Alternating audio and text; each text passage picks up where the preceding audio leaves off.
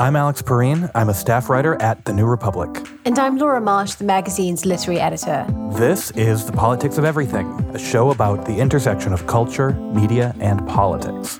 Today we're talking about the increasingly influential and well-funded sphere of right-wing media and the regulatory changes over the past century that have enabled its rise. And later in the show, we're talking to Walter Shapiro about what exactly is going on with the Trump campaign. This is The Politics of Everything.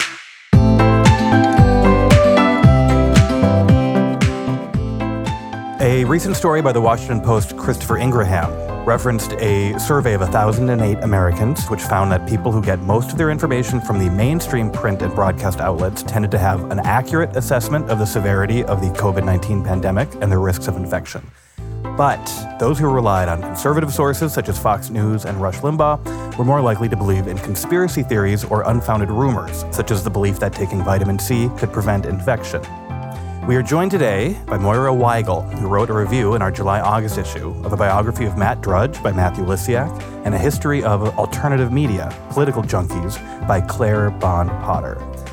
Moira is a postdoctoral scholar at the Harvard Society of Fellows and a founding editor of Logic magazine. So, Moira, what is up with the alternative conservative media and COVID-19 conspiracy theories? What do you think is driving that?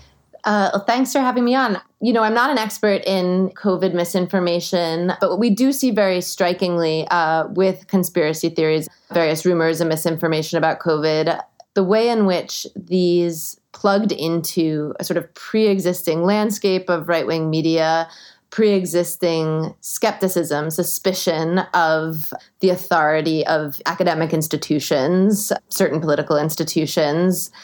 This pre-existing skepticism meant that certain audiences were primed to be skeptical of information about COVID coming out of the CDC, coming from medical experts or the mainstream media.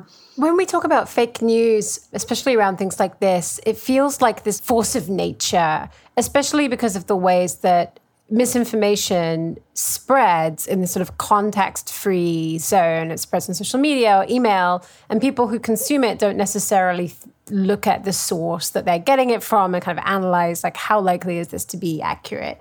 One thing I want to sort of nail down is what kinds of outlets are we talking about? Like, who are the individuals responsible for shaping that environment? On radio, we could talk about Rush Limbaugh. We could talk on television, broadcast about Fox News. Online, we could talk about publications like Breitbart.com, but also about communities that form around something like the QAnon conspiracy theory. None of these exists in isolation. They're all interacting with and sort of networked with one another. Mm-hmm. So something that can seem like it's just spreading virally is in fact coming from a fairly centrally located and like well-networked group of people, right? I think that's right. There's a tendency when confronted with a new media technology in a shifting or sort of unstable political landscape to want to attribute cause to the technology, right? To say it's because we have the internet, it's because we have social media that we're experiencing this kind of epistemic crisis that we're in right now, which is reflected, for instance, in widespread skepticism about COVID. I think that it's too technologically deterministic to say there was a stable environment in which Americans agreed on truth claims, and then the World Wide Web came, and then Reddit and Facebook came, and now we don't. It attributes a kind of agency to technology that's sort of object fetishistic, that technology doesn't have. We also know, just to cite one data point, that people over 65 are the most politically polarized people in this country, and they're also least likely to use the internet for their news sources, so it doesn't come right out of the internet.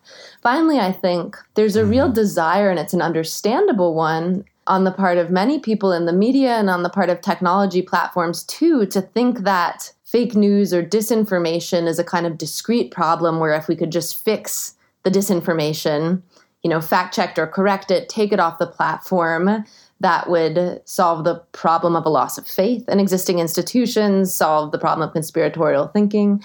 And we know from all kinds of examples that this simply isn't true. People don't evaluate claims about political issues in that way. I mean, if we want to really push it, I think some might say fake news is more a symptom of polarization than a cause of polarization. People disbelieve things because they're in news sources that they know they don't like and people in their lives don't like.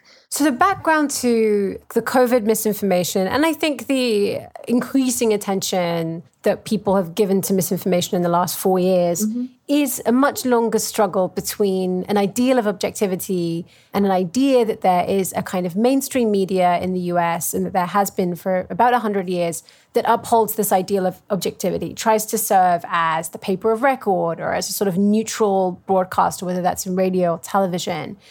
And then groups of people who see themselves as being on the outside of that, who think that objectivity is not a reasonable goal for journalism, who are more devoted to ideas of advancing a partisan agenda or another form of truth-telling, and who don't feel that balance is the main goal. So what I really liked about your piece is you basically go all the way back to the 1920s and sort of like radio regulation to talk about that. So the establishment of a kind of more stable ecosystem, is it fair to say that happens with regulations on radio in the 20s and then the fairness doctrine? You know, these are all complex histories who have their own experts in them. But I think very broadly speaking, if we want to talk about the mainstream media, I think there are three kinds of infrastructural, material, underlying changes we want to talk about. Technologically, there's the rise of mass print media, radio, television, broadcast technology. Sociologically or institutionally, you have the rise of professional journalism, various professional norms that govern how journalists do their work and their relationships to sources in government and later in corporations. And importantly, of a shift from a subscription to an ad-based model, which changes the character of what mainstream media is a bit. And then third and finally, you have this legal regulatory apparatus that Laura was just alluding to, which includes in 1927 this Radio Act passed by Congress that set certain standards about the broadcasting of partisan political content, which is then enshrined in this more famous fairness doctrine that the Federal Communications Commission establishes in 1949. So what does that require an outlet to do? Like, how does it aim to create so-called fairness? Yeah, so the Fairness Doctrine in 1949 requires broadcast stations, when they're broadcasting about controversial political topics, they have an affirmative duty to include voices on multiple sides of the issue. And so the kind of show that Rush Limbaugh's is would not be possible. It's repealed by the FCC or walked back in 1987, and Limbaugh goes on to national broadcast in 1988. It's a very direct line. Well, the direct line there is, as you say, the Fairness Doctrine was passed in part in response to Father Coughlin, the virulently right-wing radio host who had a hugely successful show. And then you ditch it in the 80s, and almost immediately Rush Limbaugh becomes the most popular radio host in the country. And there have been all kinds of reflections by critical media theorists about whether there is something about radio in particular, you know, the way it activates listeners that makes it a particularly good medium for right-wing broadcasting. I do think of like angry men stuck in traffic, just like immersed in this bath of rage. The radio, though, is also a good example of the intersection of a legal change, a regulatory change, with technological change.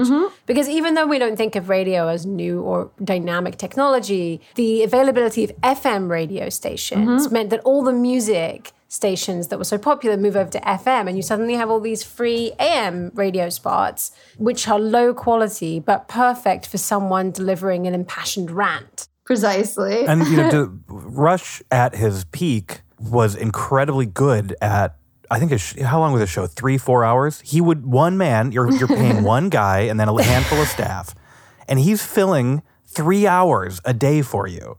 And that's a great example, too, of how technology and sort of pre-existing social circumstances intersect. Like, you have the need to sell ads. You also have people with long commute times in cars. You know, a certain constellation or intersection needs to line up for something to take off like that. And perhaps we've seen something similar with the rise of mobile social media and the ways in which we now get new right-wing communities online. Right. And this kind of diversification of channels wasn't just happening in radio. I mean, even before the internet, you have the same same thing with cable. There are more channels available. Satellite TV becomes viable.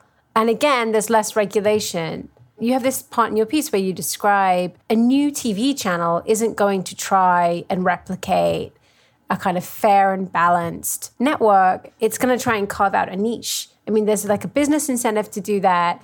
And there's also the kind of more ideological freedom to do that. Yeah, precisely. I think that gets us to this pivotal point, which most of your piece is about, which is this moment in the 90s when the first pioneers of right-wing media are logging on, just as everyone is starting to get the internet and figuring out what they might do online, how they might shape this new form of media. You open with Andrew Breitbart driving down the freeway in LA, listening to Rush Limbaugh. And he's kind of laboring away in the trenches and this low-level job in Hollywood, and then realizes he could start a website and have a huge megaphone. Yeah, I love the vision of young Breitbart because it highlights the ways in which the kind of business Breitbart.com is does not come out of nowhere. It also, I think, gets at this sense, and this is a phrase that the historian Nicole Hemmer uses for right-wing media entrepreneurs too, but this sense of thwarted entitlement is her phrase, which I think really accurately describes the sort of positioning and psyche of someone like Breitbart. It's a sense of exclusion from institutions to which he, for one or another reason, felt himself entitled. That motivates the formation of a kind of counter-public sphere that understands itself largely in opposition to those institutions, right? So there's a little group of people out there in LA in the 90s. There's Breitbart, there's Matt Drudge, for whom Breitbart served as a kind of assistant, intern, protege, Steve Bannon. I'm trying to build up a picture of this early right-wing media world. You know, Bannon worked on the financing for Breitbart at one stage. He got a major cash infusion from Robert Mercer shortly before Breitbart died in 2012 that went into the reinvention or reboot of the Breitbart site with Steve Bannon in charge. So he's out there. Ben Shapiro, Julia Hahn, who are these early Breitbart employees who have since become famous or infamous, are out there. I think in the dump of Breitbart emails that Joe Bernstein got at BuzzFeed back in 2017, Milo says he was out there and went at least once to eat with Peter Thiel at his home there. So you have this mix of various figures who maybe weren't household names before the Trump election, who now are. Well, it's funny that you mentioned Peter Thiel and you mentioned the Mercers, because to my mind, the sort of ethos of people like Breitbart, the defining quality was that he felt rejected and disrespected because he was a conservative in a liberal milieu, right? And that's the thesis of so much of what he said about conservatism was purely about resenting liberal Hollywood. He really didn't have a whole lot to say on the subject beyond that. And meanwhile, they create a network that connects them to literal billionaires to fund their projects. It's their conception of how power operates and who has it is so personal and cultural and disconnected from what conservatism is supposed to actually be about in theory. Yeah, as perhaps only rather, pretty privileged college-educated folks would place that kind of weight on the transformative power of culture and discourse over politics. But yeah, I think that's quite right. So you read Breitbart's book, Righteous Indignation, right? And Hollywood Interrupted. Don't forget his co-authored book about Hollywood in the 90s. I read Righteous Indignation to review it back in 2011 when it came out. It was kind of like reading a Funhouse Mirror version of Adorno or something, where everything was culture industry. And I think that literally makes it explicit. He says Hollywood is more important than Washington. That was it for him. But then that makes the fact that his tribe will never have control over the culture industry the ultimate injustice. Yeah, and meanwhile, there are these right-wing movies in whose production Bannon is involved. There's a whole sort of media ecosystem based around Hollywood, too, that just never gets reviewed or written about. But they absolutely take the power of culture from critical theory and also from the New Left and figures like Saul Alinsky very seriously. So just to be clear, for Drudge and Breitbart, this feeling of being rejected by Hollywood was literal. They weren't just living there and seeing liberal Hollywood and experiencing it as consumers of culture. They actually were people who were trying to succeed in liberal Hollywood. Breitbart was a runner on The Price is Right, and Drudge was also a runner for a producer.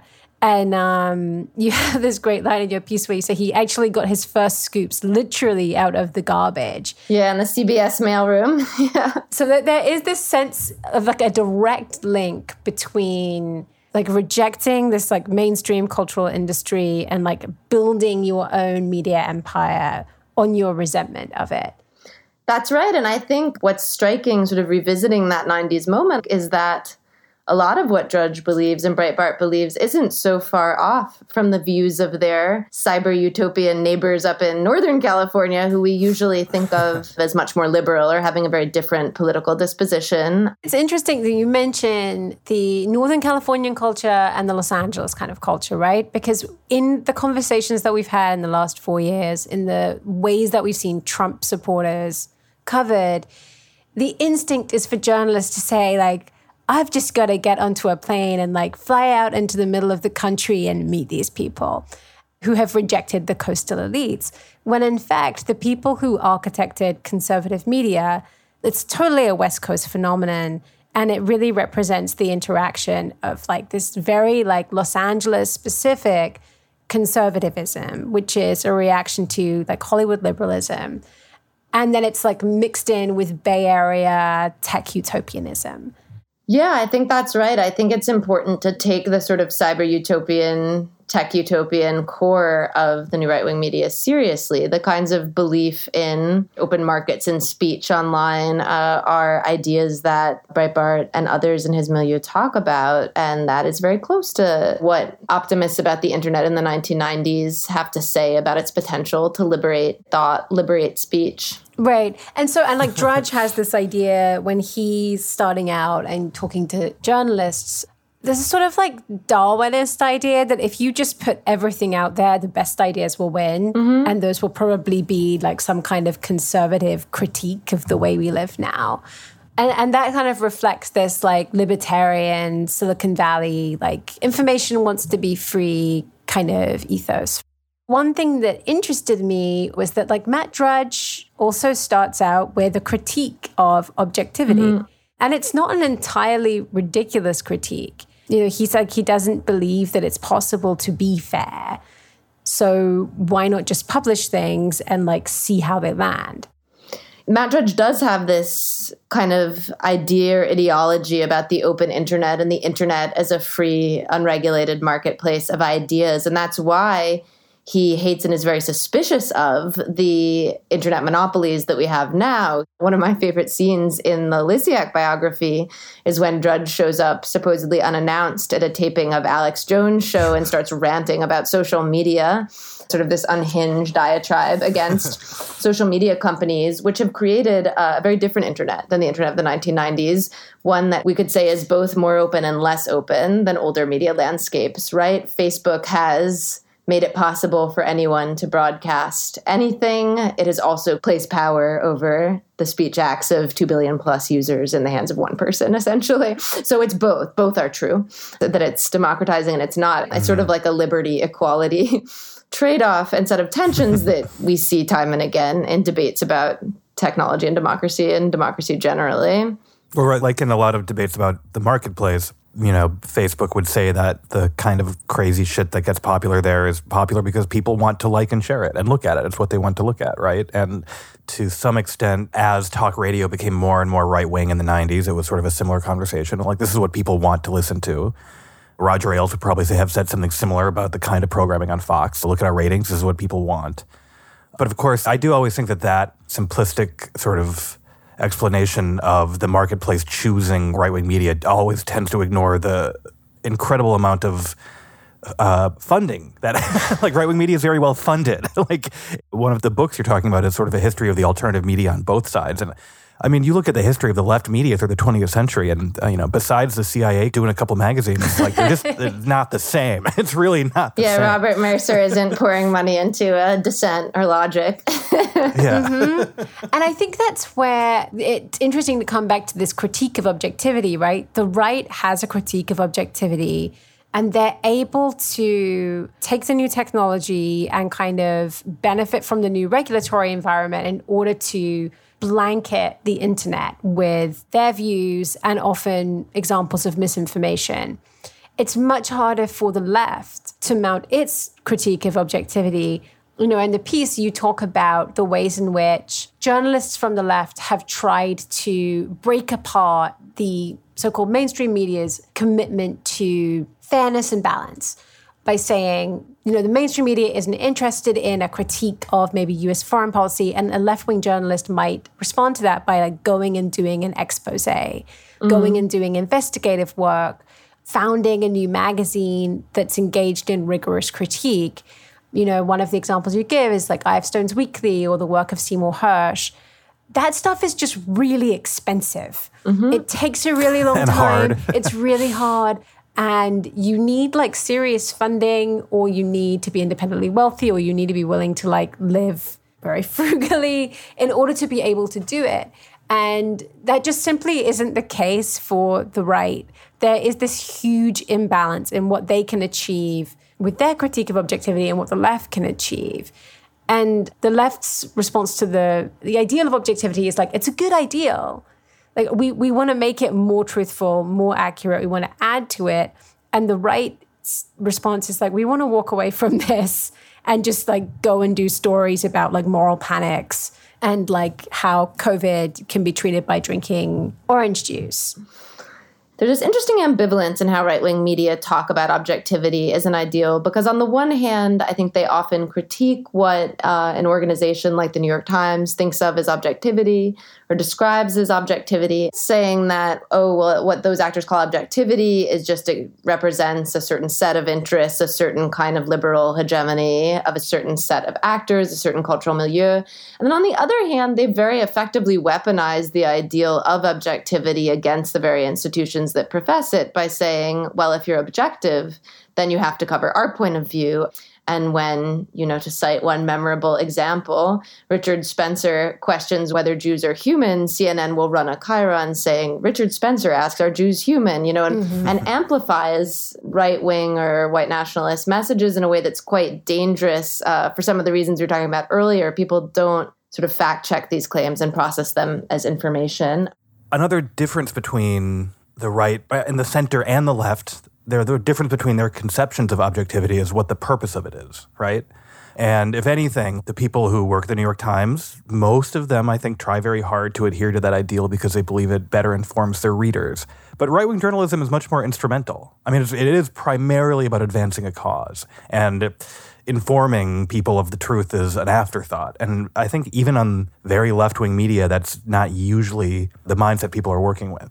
Yeah, I think even when conservative media is not focused on disregarding the truth or telling lies, it does seem true that the focus of those organizations, the so-called stories that they're interested in, are very cheap to cover. Yeah. Because they'll usually be culture wars debates. And the economy of the internet is such that that's very, very easy to mass produce and spread widely. You don't need to go and figure out what the facts are and verify them. Whereas going out and finding out what's happening and informing people is expensive, and it's very labor intensive. And it's interesting, the two people that you talk about a lot in the piece, Breitbart and Dredge, were not really journalists in the sense that they ever went and found anything out. They were aggregators and people who were occasionally given big tips and were able to publicize them. Yeah, absolutely. They're sort of post-professional in that sense. And I feel like there's a sort of revival of interest in Drudge at the moment. And I think it's at least partly because that aggregation model feels really prescient in terms of the way internet entrepreneurs make money now. It's not about producing content in that laborious, slow way. It's about serving as a kind of intermediary or aggregator, a place for other people's content that actually creates opportunities to scale. So do you have a sense of like, what is the solution? Because, we started this conversation talking about COVID, misinformation around that. And if there's any example that can illustrate how important it is for there to be an American public that can have access to objective, factually accurate media, that is it. Yeah. I wish I had a sort of simple answer to the question of what is to be done, and I don't. But I do think, there's the famous line that the revolution will not be televised. And I think in this case, the solution will not be automated. It will have to involve sort of human scales and human labor. It seems clear to me that any kind of new objectivity or new consensus will have to be built with a lot of human work. It's not going to be a tweak to the newsfeed algorithm. And I think you see sort of new social activist groups on the ground trying to produce better information about their communities. I think it'll just be a long process. Yeah. Sorry, I don't have a better what is to be done than that. I hate it when I'm told something will be hard instead of a tweak. Yeah. I also think seeing this problem as not being just a result of like the internet existed and then there was all this trouble is really helpful, because if you understand it as being an interaction between technology and regulation and the economy and a range of other things, like then you actually can look at what you might need to change and how we could create a healthier environment. Yeah, and there need to be new business models too. People need to be able to make money doing that kind of expensive long reporting that you described. I think how those are built is an open question. If we could go back in time and just get Andrew Breitbart promoted from being runner on The Price is Right to producer, that would be the easiest way to fix the situation. I know. Well, thank you so much for talking to us. Oh, thank you. After a short break, we'll be checking in with Walter Shapiro about how the Trump campaign is faring.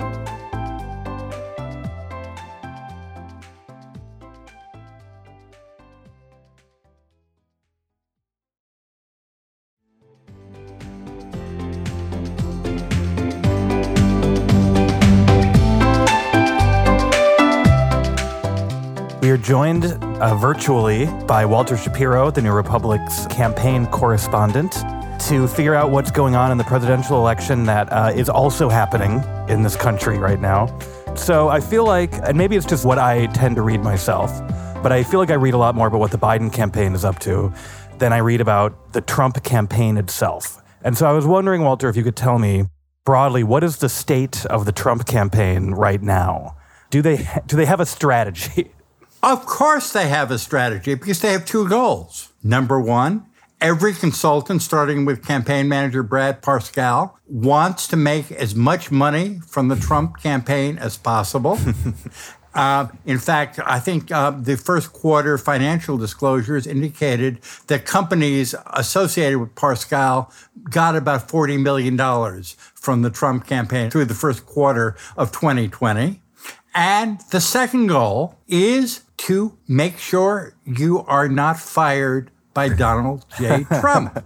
Now, this leads to another strategy, and that strategy is telling the president what he wants to hear to guarantee A, money flowing, and B, not being fired. And the best way to do that is to convince him that the polls are lies, a plot by Fox News and everybody else in the world. Number two, you do things that make no strategic sense at all, except if you remember that the goal is not to be fired. So, for example, you advertise on Washington, D.C. television. Let me give you a hint of what you reach with Washington, D.C. TV. The state of Maryland, that last went Republican in the 1980s. The District of Columbia, that didn't even go Republican when it was Ronald Reagan versus Walter Mondale. Mm-hmm. The state of Virginia, which is now a safe Democratic state. And a smidge of West Virginia that is so Trumpy that you don't have to advertise. But the wonderful thing about the ads is that Donald Trump will see them. And if Donald Trump sees them in his cable news obsession, he will say, oh, what, these are powerful ads. So, I mean, the whole thing, like everything in Trump world, is a grift. You know, we talk about their advertising strategy because that feels to me like all there is of the campaign, especially since he still can't do big rallies. Let us just talk a little about the power of advertising. Michael Bloomberg spent $1 billion, which is roughly what Hillary and Donald Trump spent combined in 2016 on his primary campaign through March 3rd. In case you haven't noticed, the Democrats are not going to be nominating Michael Bloomberg for president. The fact is that the power of TV ads is tremendously overrated. And it's particularly overrated when you're talking about even a normal president running for re-election. Because you have so much other information. It isn't like, oh, I didn't know that guy Trump was president. So a question about TV ads, maybe they're not so useful, but is there an effect when you stop doing them? You know, they say if you advertise a product, it doesn't really make much of an impact. But if you stop advertising, that actually hurts you. Oh, that's really, really smart. In a normal election, 2012, the political scientists who analyzed it in a book called The Gamble, John Sides and Lynn Babrick, likened TV advertising to a tug of war. As long as both Romney and Obama campaigns were pulling, the ads had almost no effect.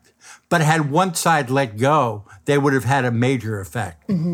But that was a normal campaign involving sane human beings.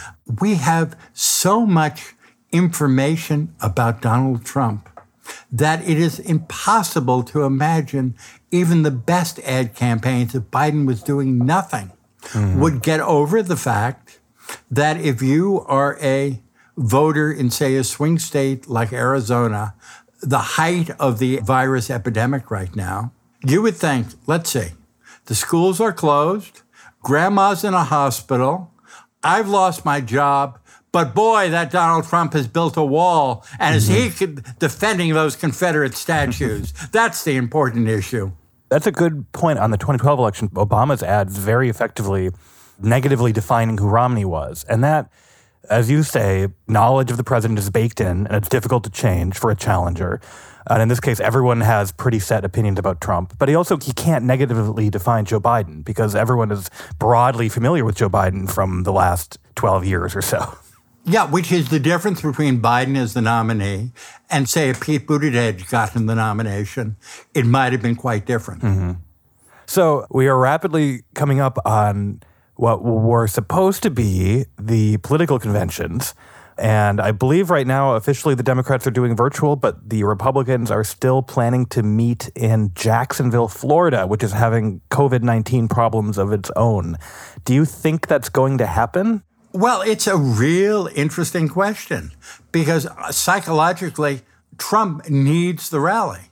But as we learned in Tulsa, there's a bizarre human reaction. Given a choice between risking your life and demonstrating your fealty to Donald J. Trump, an odd number of people would rather preserve their lives. But again, since we started out with the whole idea that the entire point is to make money from catering to Donald Trump's ego, I think there will be a rally and there will be a normal, non-social distance, mask optional cheering rally in Jacksonville, Florida. Boy. And I really hope, for the Trump campaign's sake, that everyone there fills out an absentee ballot fast. Oh, boy. That's grim. What do you think about journalists going to the conventions? Because usually, you're a campaign reporter. This would be a big part of part of your year. What does a convention mean in 2020 for someone like you? Well, for me, it means that I'm going to be watching it. Can I tell a little dirty secret? I have just made arrangements to cover the Democratic convention for the New Republic from Martha's Vineyard, where they have as good TV reception as in my living room. Right. But the truth is that, to a large extent, for me, the the formal sessions of a convention have always been a waste of time. The whole point of a convention is to run into people by accident in hotel lobbies, suggest, why don't we get a drink? Why don't we get lunch? And if you can't do those sorts of things, I don't see the point. So then how do you cover that point in the campaign? Because if you can't sort of access people and get them to open up to you in that slightly unguarded way, what's your approach? Well, it's an unproven technology, but I hear it works. I'm going to spend a bunch of time on the telephone. But again, the whole point of a convention is it is a TV show. The only reason that we are putting on conventions is because the legacy TV networks have been shamed into giving each party at least an hour every night, culminating in the acceptance speech in prime time as roadblock TV. Take away the roadblock TV, and the convention all would be a tiny event because there are no decisions being made. It's a slightly play devil's advocate, though. I mean, the spectacle of politics is an important way of bringing the broader public in, right? Making them feel like they belong to this group, making them feel like they have access to seeing politics actually play out. Do you think there is something lost when you don't have the theater? Oh, of course there is. My sister ran for convention delegate from Connecticut because she originally had really wanted to go to the convention in Milwaukee because it's a part of belonging. It's a reward for being a good Democrat. Do you think if we get through this year without them or doing them in this very diminished form, do you think they'll come back in 2024? Can it survive? If there is a general consensus on the nominees in both parties in 2024, and I assume Biden, if elected, and I think he will be a one-term president because of age, then I think that we'll have a much diminished convention. But there's always a possibility for those of us like myself who have been dreaming about this. There's always a dream of a contested convention. Thanks so much for coming on, Walter. See you soon. Oh, this is so much fun. This is The Politics of Everything. Please subscribe, rate, and review us wherever you get your podcasts. And please take advantage of the New Republic's exclusive summertime offer. Get unlimited access to newrepublic.com for 3 months for just $5. Available for a limited time at tnr.com/special offer. Thanks for listening.